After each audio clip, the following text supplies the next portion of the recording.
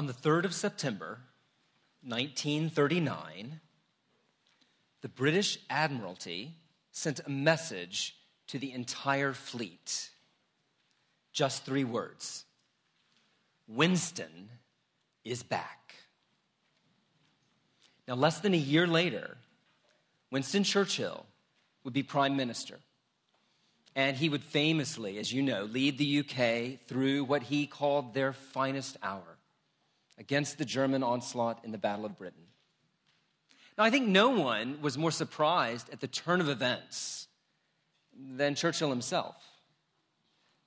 Most Americans are very aware of Churchill's leadership in World War II and what a great and towering figure he was, but many Americans are not aware of the fact that though he had served with distinction in British government, actually for most of the early part of the 20th century, Churchill had effectively ruined his career. And he spent almost all of the 1930s out of office in what he called the wilderness. And so it was a big deal when the fleet got that message that Churchill was back. No one expected it. And yet it made all the difference, didn't it? As history would later show. The reason Churchill made such a difference, however, was not because he was a great military tactician. It was not because he had great diplomatic skill. Actually, he was terrible at both. And the generals and admirals tried to keep him as far away from tactics as possible. No, the reason that he made such a difference, the reason that it was such a big deal that he was back, was the way the nation responded to him. As one journalist said, the way they responded to his energy, his courage, his singular purpose. Now, many people were opposed to Churchill coming back. Actually, many people remained opposed to Winston Churchill throughout almost the entire war. And yet, as that same journalist put it, Churchill was simply the right man in the right job at the right time. Now, why do I tell you that? Well, it's not because yesterday was his birthday, though it was. It is because I think it's a pretty decent illustration of our text this morning. Because in our text this morning, word goes out, David is back. David is back. Now, like Churchill, some would welcome him, but many others would actually oppose him. Unlike Churchill, though, David's resurrection was not so much a matter of political necessity as it was a matter of divine necessity. For David's return and the nation's response to David was very much to be a foreshadowing of the return of an even greater king, King Jesus, from his exile in the grave. The question that our text this morning ultimately confronts us with is this: how will you respond to the return and to the reign of King Jesus? And maybe even more importantly, how will he respond to you? How will he respond to you? So turn with me, if you would, to 2 Samuel chapter 19, verse 8. 2 Samuel chapter 19, verse 8. That's found on page 502 if you're using one of the Bibles that we've provided in the pews and chairs around you. Page 502. 2 Samuel chapter 19, verse 8. Now, we're going to look at chapters 19, 20, and 21 this morning, which means I'm not going to be able to read it all, which is, again, why we give you that sermon card, so some of you at least could be prepared in advance. You'll have read it already. It'll help you. But let me see if I can sum up the point of these 3 chapters together. Kind of put it in a very simple sentence. Here's the point of chapters 19 to 21 of 2 Samuel. Blessing comes to those who receive the king. Blessing comes to those who receive the king. But sooner or later, and that's important, sooner or later, judgment comes to all who oppose him. All right, so I'll give you the sentence one more time. Blessing comes to all who receive the king, while sooner or later, judgment comes to all who oppose him. Now, we're going to look at this chapter by chapter. And so if it helps, if you're a note taker, if you want to know the outline, here it is, chapter 19, the king's reception. The king's reception. Chapter 20, the king's rejection. The king's rejection. Chapter 21, the king's satisfaction. The king's satisfaction. All right, well, let's work our way through this, shall we? First, chapter 19, the king's reception. Look there at verse 8. Chapter 19, verse 8. Meanwhile, the Israelites had fled to their homes. Throughout the tribes of Israel, the people were all arguing with each other, saying, "The king delivered us from the hand of our enemies. He is the one who rescued us from the hand of the Philistines, but now he has fled the country because of Absalom. And Absalom, whom we anointed to rule over us, has died in battle. So why do you say nothing about bringing the king back?" Now skip down to the end of the chapter, verse 41.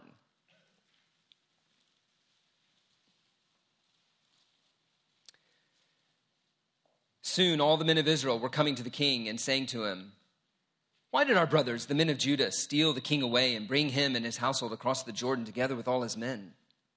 And all the men of Judah answered the men of Israel, "We did this because the king is closely related to us. Why are you angry about it? Have we eaten any of the king's provisions? Have we taken anything for ourselves?" Then the men of Israel answered the men of Judah, "We have 10 shares in the king. Besides, we have a greater claim on David than you have. So why do you treat us with contempt? Were we not the first to speak of bringing back our king?" But the men of Judah responded even more harshly than the men of Israel. All right, chapter 19 is framed, as you can see, the beginning of our passage and the end of our passage. It's framed by argument, by division between the northern tribes, what would later be known as the 10 tribes of Israel, and the southern tribe of Judah. We're already in this conflict in chapter 19 beginning to get a glimpse of the future when the nation itself is fully and formally divided. But the reason that our author, I think, frames this chapter with this argument and this division is he wants to bring into focus the very specific responses of 3 people in the midst of all of this argument, in the midst of all of this division over the king. First up is Shimei. You remember Shimei when we were looking at chapters 15 to 18. Shimei is the man who pelted David with dirt and cursed him as he was fleeing Absalom, as he was fleeing from Jerusalem. So look at chapter 19, verse 16. Let's see what happens with Shimei. Shimei, son of Gera, the Benjamite, from Bahurim, hurried down with the men of Judah to meet King David. With him were 1,000 Benjamites, along with Ziba, the steward of Saul's household, and his 15 sons and 20 servants. They rushed to the Jordan where the king was. They crossed at the ford to take the king's household over and to do whatever he wished. When Shimei, son of Gera, crossed the Jordan, he fell prostrate before the king, and he said to him, "May my lord not hold me guilty. Do not remember how your servant did wrong on the day my lord the king left Jerusalem. May the king put it out of his mind. For I, your servant, know that I have sinned. But today I have come here as the first of the whole house of Joseph to come down and meet my lord the king." Then Abishai, son of Zeruiah, said, "Shouldn't Shimei be put to death for this? He cursed the Lord's anointed." All right, there's a little doubt why Shimei is first in line to meet the king, why he's first in line to plead for mercy. He knows that his neck is on the line. And so right there we see that he does 2 things. He rushes down to meet the king, and first, he admits he was wrong. He says it actually twice there. I know that I did wrong. Don't remember what I did that was wrong. So he admits he was wrong. And then second, he points out what he's done. he got there first. He's first in line. And what's more, he's brought 1,000 Benjamites with him to honor the king, including Ziba and all of his sons and servants. Now, I don't know about you, but when I read what Shimei says there, he sounds eerily familiar. To me, Shimei sounds like a lot of people I meet every day when I talk to them about their relationship with, not with David, but with Jesus. I don't know really anyone who, when they think about meeting God someday, claims to be perfect. I'm sure you don't claim to be perfect. I'm sure you don't hope that on that last day, when you're faced with God, you're going to claim perfection, and that's why God should accept you. I don't ever hear people say that. What I do hear a lot of people talk about is their good deeds, and how they're hoping that now their good deeds are going to somehow or another make up for their bad deeds. They know they did bad deeds. They know they've not been perfect. But they're hoping that now, having acknowledged, no, of course I'm not perfect, but look what I've done. Look at the good things that I've done. When I hear that kind of response, honestly, I always find myself needing to kind of scratch my head a little bit. Because my question is this: why do we expect God to play by a set of rules that no one else does?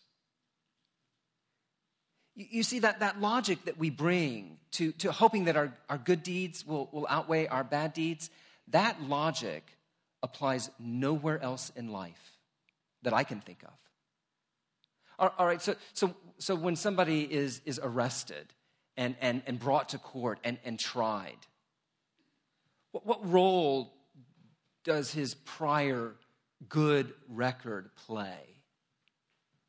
Well, it might serve to lessen the sentence, but it never serves to remove the guilt. It doesn't outweigh anything. Guilt is guilt, and it has to be dealt with that way. Or move out of the court of law, move out of our system of jurisprudence, and think about just personal relationships. Think about the husband who's caught in adultery. I mean, what sort of husband in that case would say, yeah, I did it, but for 20 years I was really faithful in providing for my wife and my kids, and I have done all of these good things in the past, and that surely should just take care of my one night of infidelity. No, she'd throw him out, right? If she wasn't going to throw him out anyway, she would definitely throw him out of that. That's not the way it works. It doesn't work that way in our personal relationships. It doesn't work that way in our own courts of law. No matter what the good deeds are, guilt is guilt. And rebellion and sin deserve judgment. Now, Abishai gets that. That's why Abishai, right there in verse 21, says, well, wait a minute. Who cares how many people you brought with you? You cursed the Lord's anointed. He turns to David. Shouldn't he just be put to death? Shouldn't he be executed right here, summary judgment on the spot? But David refuses. Look at verse 22. David replied, "What do you and I have in common, you sons of Zeruiah? This day you have become my adversaries. Should anyone be put to death in Israel today? Do I not know that today I am king over Israel?" So the king said to Shimei, "You shall not die." And the king promised him on oath. What's going on there? Here's what's going on. A king who is secure in his kingship, a king who is secure in his power, can very well afford to extend clemency to those who have done him wrong. He can extend clemency, mercy to those who deserve to die. And I think in this moment, this kind of surprising moment in the narrative, David gives us a perfect picture of Jesus' reign right now. You know, when Jesus returned from his exile in the grave, his resurrection from the dead proclaimed with power that Jesus is king, king over everything and king over everyone. He had conquered death itself. Now the Jews were expecting that when the Messiah, when the king, David's heir, finally showed up, when he finally came, he would basically, in summarily fashion, wipe out all of his enemies. You know, into the world, right there, boom, instant judgment. It's all over, no chance for anyone. That was the expectation. And so it came as a huge surprise to everyone that when the Messiah finally came and when he was declared with power to be the Messiah, to be the king through his resurrection from the dead, instead of taking vengeance on his enemies at that moment, on that spot, he said, "Not today. Not today. Judgment is delayed. Today is to be a day of salvation. Today is to be a day of mercy. Today, you will not die if you repent and put your faith in me." It scandalized everyone. The Jews pretty much rejected Jesus as Messiah because he wasn't coming in judgment, because he came in mercy instead. Is Shimei a picture of repentance? Is Shimei a picture of someone who has now been given that extra bit of time, that moment, that day of mercy? Well, before we answer that question, let's consider the next person David encounters, and that's Mephibosheth. Look at verse 24. Mephibosheth, Saul's grandson, also went down to meet the king. He had not taken care of his feet or trimmed his mustache or washed his clothes from the day the king left until the day he returned safely. When he came from Jerusalem to meet the king asked him, "Why didn't you go with me, Mephibosheth?" He said, "My lord the king, since I, your servant, am lame, I said, I will have my donkey saddled and will ride on it so I can go with the king. But Ziba, my servant, betrayed me, and he has slandered your servant to my lord the king. My lord the king is like an angel of God, so do whatever pleases you. All my grandfather's descendants deserve nothing but death from my lord the king. But you gave your servant a place among those who eat at your table. So what right do I have to make any more appeals to the king?" The king said to him, "Why say more? I order you and Ziba to divide the fields." Mephibosheth said to the king, "Let him take everything, now that my lord the king has arrived home safely." It's in this section that we learn why Ziba and his sons were so eager to accompany Shimei to the fords of the Jordan to meet the king. The other side of the story is about to come out, and it's going to be compelling. Far from gloating over David's demise, Mephibosheth had been betrayed by his servant, and he had gone into mourning for David. But what I really want you to notice is the difference between Mephibosheth's speech to David and Shimei's speech to David. Shimei basically said, "I was wrong, I'm sorry, but now look what I've done." Mephibosheth actually is able to say, "I was innocent, but I don't deserve anything from you but death. And so I entrust myself to you." Do you see the difference? I'm wrong, but look what I've done now. Versus, even my innocence is worthless before your goodness and counts for nothing. Much later, the prophet Isaiah would declare, "All our righteous acts are like filthy rags before the Lord. I think Mephibosheth understood that. Shimei clearly did not. Which is why, to fast forward the story just a little bit, David would instruct Solomon to bring Shimei to judgment in 1 Kings chapter 2. David can't see into the heart. And so he removes Mephibosheth's punishment without taking away the reward to Ziba that he had given for the actual and real help that Ziba gave. But friends, on the last day, the one who can see into the heart, David's greater son Jesus, he will be the one to judge. As Jesus said in Matthew chapter 7, many will say to me on that day, Lord, Lord, did we not prophesy in your name, and in your name drive out demons and perform many miracles? In other words, Lord, Lord, look at all the things we did. And Jesus' response on that day? Then I will tell them plainly, I never knew you. Away from me, you evildoers. You see, I think the contrast between Shimei and Mephibosheth is not finally, in the author's mind, a contrast between guilt and innocence.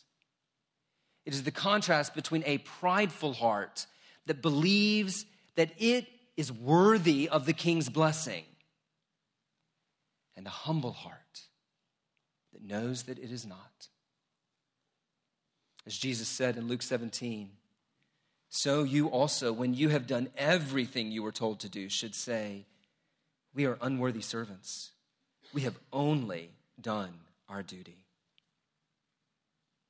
Do you understand what Jesus is saying there? Really what Mephibosheth is confessing, even our obedience is unworthy of the Lord's blessing. But here's the irony. It is the humble heart, not the worthy heart, the humble heart that attracts the king's mercy. And friends, it is mercy that we need. For none of us stand here innocent, not a single one of us. So I want to urge you this morning, do not be like Shimei. Do not be someone who seems to have all the right words of repentance and yet does not have the heart of repentance. Put aside your boasting. Put aside your pride. Confess not just your sin, but your unworthiness. And then entrust yourself to the king's mercy, because today is the day of mercy. That's what Shimei was granted. And then he took it for granted. Do not be like Shimei. Today is the day to humble your heart, to confess your own unworthiness, to stop counting on all the good religious things that you've done, to stop counting on your niceness, to stop counting on your efforts for Jesus, and instead to simply humbly entrust yourself to him. Now, if you're here this morning and you're already a Christian, then you already know what I'm talking about. You know what it means to understand yourself to be unworthy of the Lord's blessing, to be unworthy of God's grace. Christian, let me encourage you, never move from that place. Maybe you're here this morning as a Christian and you find that you don't have a lot of joy in your salvation.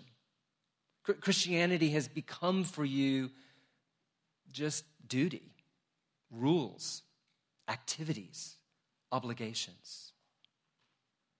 Friend, could it be that you have allowed just a little bit of pride to enter back in? Could it be that you have begun to take your salvation for granted? Could it be that you've even begun to take some satisfaction in your obedience, in your following after Christ, in your good works? Friends, you'll never find joy there. That will always become duty and drudgery to you. Christian, remind yourself of just how unworthy you are of the Lord's love.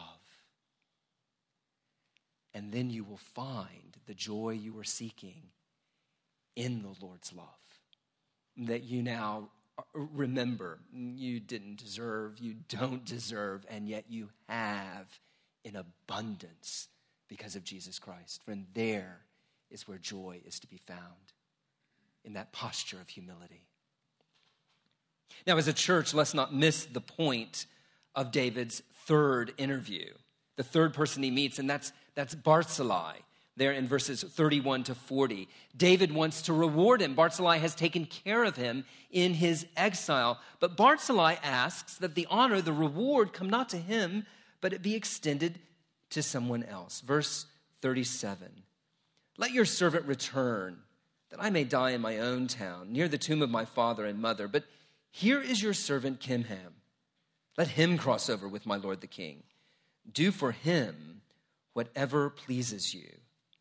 The king said, Kimham shall cross over with me, and I will do for him whatever pleases you. And anything you desire from me, I will do for you. Hinson Baptist Church, like Barzillai, we don't want to keep the king's blessing for ourselves. We want to see the king's blessing, the king's reward, the king's grace extended to others. We're actually not told who this Kimham is. He is most likely Barzillai's son or his grandson. Barzillai's been offered a place in the palace at Jerusalem, and Barzillai says, no, give it to Kimham. So I want to ask you, just as a church, who are your spiritual sons or daughters, your spiritual grandsons or granddaughters that you are seeking to see the blessing that you've known extended to? And how are you doing that? You know, this is a church filled with extended biological families, and it's a great blessing for this church. And I watch as you all obey the Lord faithfully in loving and caring for your children and your grandchildren, and in some of your cases, your great-grandchildren. And that is a right and good thing to do. Are you just as eager, just as busy, just as dedicated to seeing blessing passed on to your spiritual sons and daughters, to your spiritual grandsons and granddaughters, great-grandsons and great-granddaughters? Is there anybody in this congregation that you could point to, that you could say, you know, that person has come to know the blessing of the King, King Jesus, at least in part through me, because I sought to push the blessing out?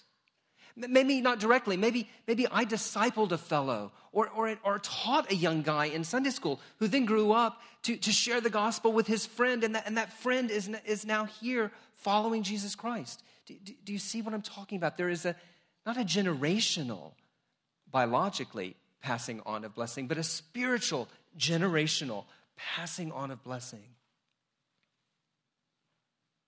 Let's be that kind of church. Let's be that kind of congregation that is as aware of our spiritual lineages as we are of our biological ones, that is just as committed to our spiritual sort of obligations and loyalties as we are of our biological ones. For those will last much, much longer. If the King is going to receive us in his glory, we must receive him now in humble repentance and in faith. All right, second, chapter 20, the king's rejection. The king's rejection. Look at verse 1 of chapter 20. Now a troublemaker named Sheba, son of Bichri, a Benjamite, happened to be there. He sounded the trumpet and shouted, "We have no share in David, no part in Jesse's son. Every man to his tent, O Israel." So all the men of Israel deserted David to follow Sheba, son of Bichri. But the men of Judah stayed by their king all the way from Jordan to Jerusalem. So in the midst of all the division and conflict that framed chapter 19, there's this fellow that just happens to be there, Sheba, a relative of Saul, and he sees his opportunity and he takes it, kind of the main chance. His goal is division and dissension. He is very much wanting to set himself up and to divide off the northern tribes from the southern tribe of Judah. And he's somewhat successful. He actually gains a following. Look at verse 14. Sheba passed through all the tribes of Israel to Abel Beth Makkah and through the entire region of the Berites, who gathered together and followed him. So he seeks division, he seeks dissension, he sets himself up, and he gains a following. But Sheba is not the only one who rejects the king's authority in chapter 19. Actually, as the author tells the story, he puts the whole Sheba story on hold, and he turns to Joab. Back in chapter 19, I didn't read it, but back in chapter 19, David had removed Joab as head of the army, and he had put Amasa, who had been the head of Absalom's army, he puts Amasa in charge of the army in his place. It was a shrewd move politically, and it was clearly in response to Joab's disobedience to David earlier. But Joab is a loyal man. And to the end, he remains loyal to David. But the loyal to David, Joab's ultimate loyalty is always to Joab. Look at verse 8 of chapter 20. The army of Judah has gathered to go chase after Sheba. And in verse 8, while they were at the great rock in Gibeon, Amasa came to meet them. Joab was wearing his military tunic, and strapped over it at his waist was a belt with a dagger in its sheath. As he stepped forward, it dropped out of its sheath. Joab said to Amasa, "How are you, my brother?" Then Joab took Amasa by the beard with his right hand to kiss him. Amasa was not on his guard against the dagger in Joab's left hand. And Joab plunged it into his belly, and his intestines spilled out on the ground. Without being stabbed again, Amasa died. Then Joab and his brother Abishai pursued Sheba, son of Bichri. All of a sudden, Joab is back in charge, loyally carrying out David's order to catch and defeat Sheba. Now, the stories of now two rebels, not one, but two rebels, collide outside the walls of Abel. Joab is ready to destroy the city, a city full of innocent people, in order to get his one man, Sheba. And we're not surprised. He's already killed Abner. He's already killed Absalom. He's just killed Amasa. 3 men killed in cold blood. What are a few more women and children? A wise woman intervenes. And through her godly wisdom, she not only secures the judgment of Sheba that's needed, the people of Abel execute him and throw his head over the wall to Joab, but she judges Joab as well. Through her words, she confronts him for trying to destroy the Lord's inheritance, his people, and in the process, she saves the entire city. What do we make of such a sordid chapter of rebellion and bloodshed? I want to suggest several implications, which I'm going to move through quickly. First, in a fallen world, the reign of the true king will provoke division. The reign of the true king will provoke division. Jesus himself said, "Do you think I came to bring peace on earth? No, I tell you, but division. From now on, there will be 5 in one family divided against each other, 3 against 2, and 2 against 3. It is the nature of the true king's reign to bring about division between those who are true to the king and those who have rejected the king. His reign is going to provoke this division in our families. It's going to provoke that division in our communities. It is going to provoke that division in our churches. So we should not be surprised and think that something has gone wrong when division happens, especially when that division centers on what it means to follow Jesus the King. Second, we should take division in the church seriously, and we should deal with it quickly. That's what David did. He sent troops after Sheba, and he did it because he said that Sheba would do more harm than Absalom had done. Why is that? Well, you see, Absalom had attacked the king personally and the king's rule, but the nation stayed united around Absalom. Sheba attacked the kingdom itself. And division in the kingdom destroys the kingdom's witness to the king. Division in the kingdom destroys the kingdom's witness to the king. How is it that the world around us recognizes the king? When they see us united in love, when they see us united in discipleship, in following hard after Jesus. So I put to you, especially members of this local church, do you tolerate division in the kingdom? Do you participate in division in the kingdom? Or have you realized how serious division is in the church? And have you set yourself to being one of those people that seeks to confront the divisive person and to bring healing to division in the church? Third, church discipline is an appropriate response to divisiveness. Church discipline is an appropriate response to divisiveness. As I said, Jesus said the world would recognize us as his disciples by our love for one another. This is why the apostles took divisiveness so seriously. Now, we're not to cut anybody's head off, all right? Church discipline is in no way corporal, all right? Rather, Titus instructs us to warn the divisive person once, then warn the divisive person a second time, and if they still persist in their divisiveness, have nothing more to do with them. Put them outside the church. Treat them as somebody who is not a part of the kingdom. I think it is something that our church here at Hinson understands really well, that it would be appropriate to exercise church discipline, let's say, in the case of gross moral failure. Somebody commits adultery. They leave their wife.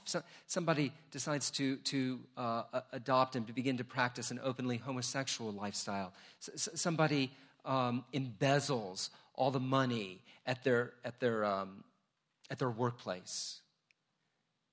Gross moral failure, yeah, we get that. And if it's unrepentant, we would exercise church discipline. And I have no doubt that this congregation would be able to do that. My question to you is, do we treat divisiveness just as seriously? The New Testament did. David did. Do you? Fourth, though not all rebellion can be dealt with through church discipline, and that's the case. Church discipline is not able to deal with every instance of rebellion. So though church discipline can't deal with all instances of rebellion, nevertheless, all rebellion will be dealt with by King Jesus. All rebellion will be dealt with by King Jesus. This chapter, if you've read chapter 20, chapter 20 ends and it is most unsatisfying. Yes, the outward rebellion of Sheba is dealt with. His head is thrown from the wall. But the personal rebellion of Joab is not dealt with at all. He goes back to the king in Jerusalem. He is now head of the army, and that's the way the chapter ends. Loyal to David, but completely unsubmissive. David's son, Solomon, would later bring Joab to justice. You read about that in 1 Kings chapter 2 as well. But here's the point. David's greater son, Jesus, will one day bring every proud rebel to justice. As we read earlier from Matthew chapter 25, on the last day, Jesus will reveal the true loyalty of our hearts, and he'll do it through the quality of our lives. We read the positive section of Matthew 25, but in the verses that follow what we read, Jesus points out that there will be many who protest their loyalty to Jesus, who in fact were loyal only to themselves, just like Joab. And the proof?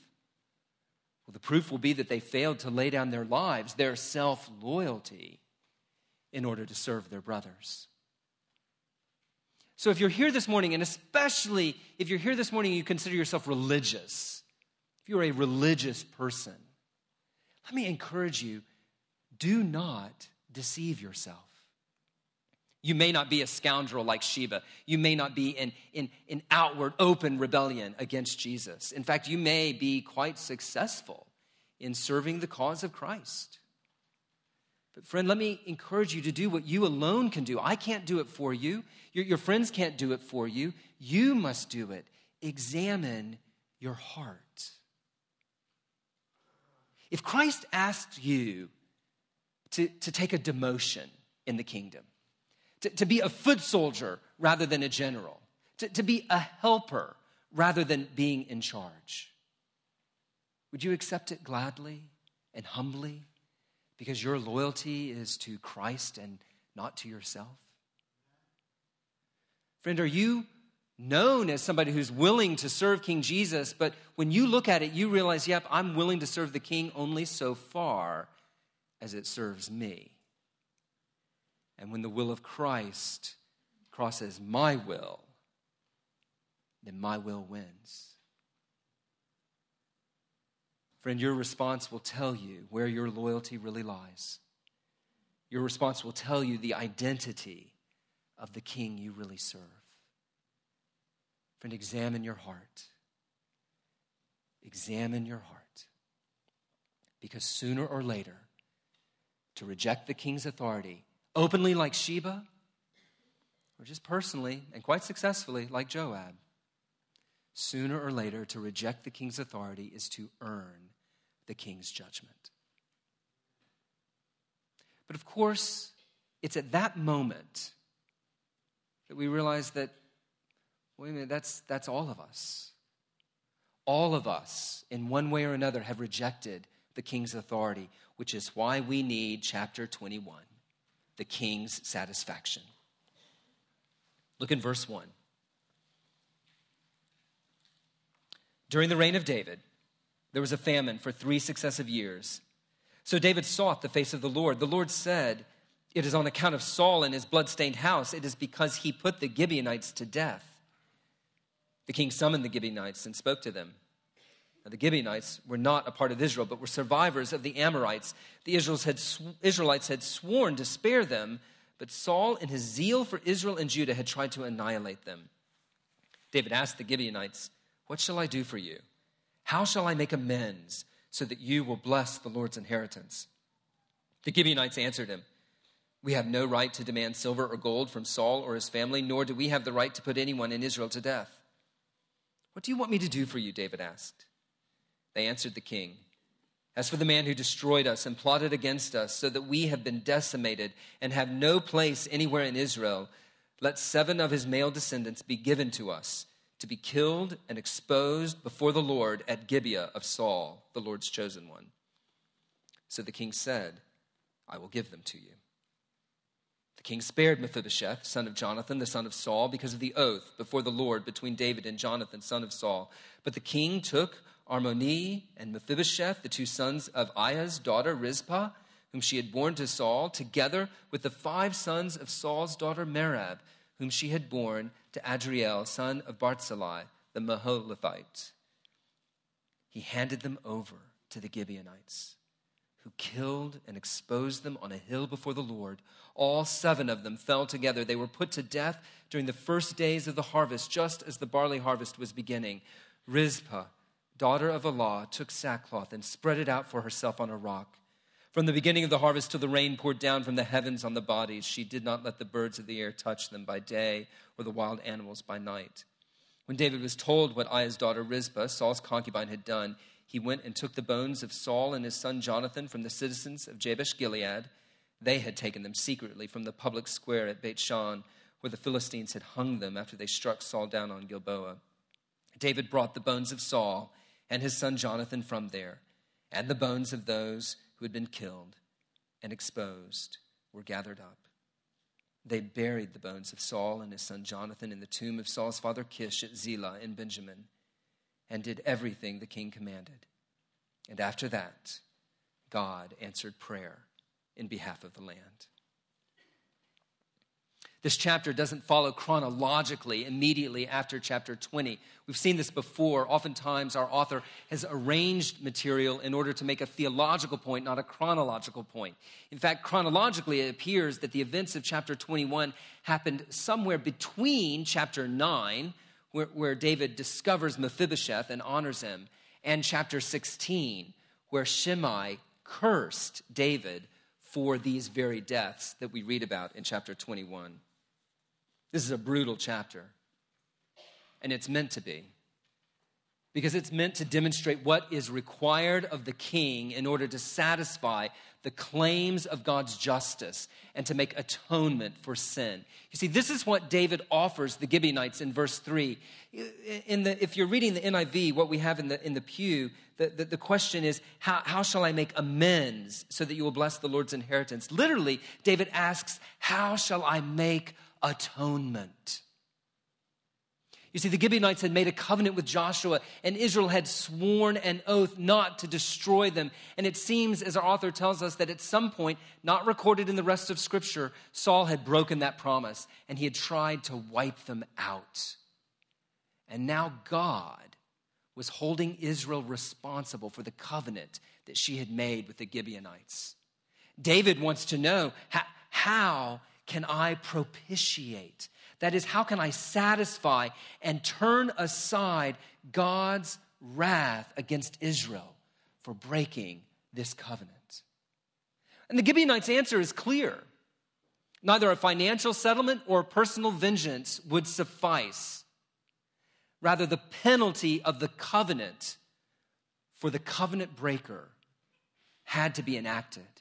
The covenant breaker had to undergo an accursed death. Since Saul was already dead, representatives would have to stand in his place. David spared Mephibosheth because of his own covenant with Jonathan, but 7 other innocent male relatives are chosen. 7, symbolizing, I think, completion, a sufficient sacrifice. And in Saul's hometown, they were judicially executed and then exposed, literally hung or impaled on a tree as those under the curse of God. Then, having suffered the curse, as representatives of the nation, David took the bones together with the bones of Saul and Jonathan, and he buried them. And at long last, the house of Saul came to rest. The curse had been borne. God's judicial wrath had been assuaged. It had been satisfied. And as verse 14 tells us, God answered David's prayer in behalf of the land. Now, this chapter ends with stuff that I didn't read. It ends with a list, a final list. David and his mighty men defeating the enemies of God's people, that they're giants, fierce and determined, but every one of them falls. Not one enemy remains. The chapter ends with the conquest of the king as absolute. And taken together, we have a picture of the judgment of God. Friends, the judgment of God may be delayed, but it will not be denied. His anger against sin, his anger against your sin, his anger against my sin will be satisfied. Either in final judgment of the sinner, as pictured in the defeat of the Philistines, or through the judgment of a representative, a sufficient substitute in the place of the sinner. And friends, that substitute is the King, King Jesus. Jesus, the King, is the one who satisfies the wrath of God against God's people. He's the one who is sufficient because he had no sin of his own. We don't need 7 sacrifices. He alone is sufficient for all. He is the one who died the accursed death on the tree. He is the one who, after his resurrection from the dead, could point back to his own death and burial, and on that basis intercede for sinners like you and me and like David, but oh, so much more. His prayers are heard. The Father honors the prayers of the Son for those that the Son have redeemed. You know, I think perhaps the most striking moment in these 3 chapters is that of Rizpah, a mother who keeps watch over her innocent sons at the place of judgment.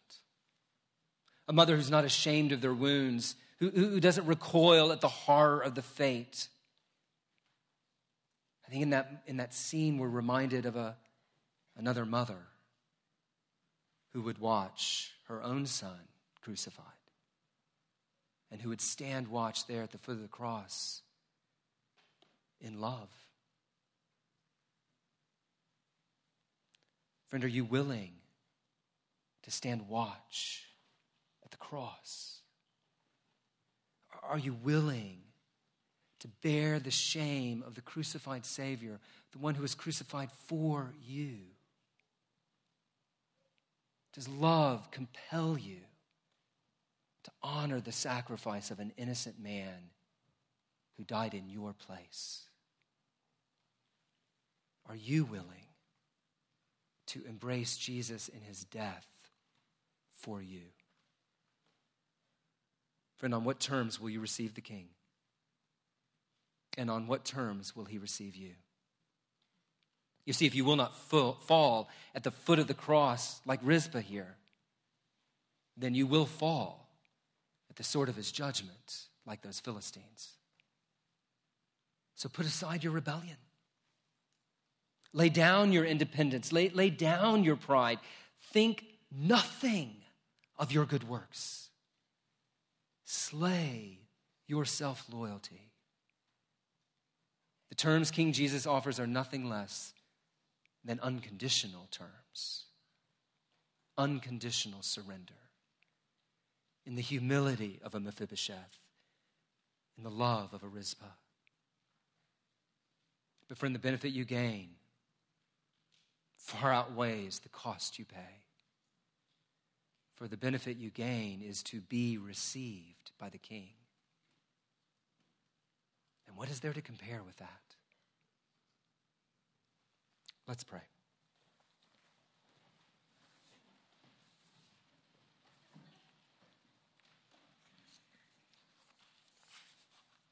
Heavenly Father, we pray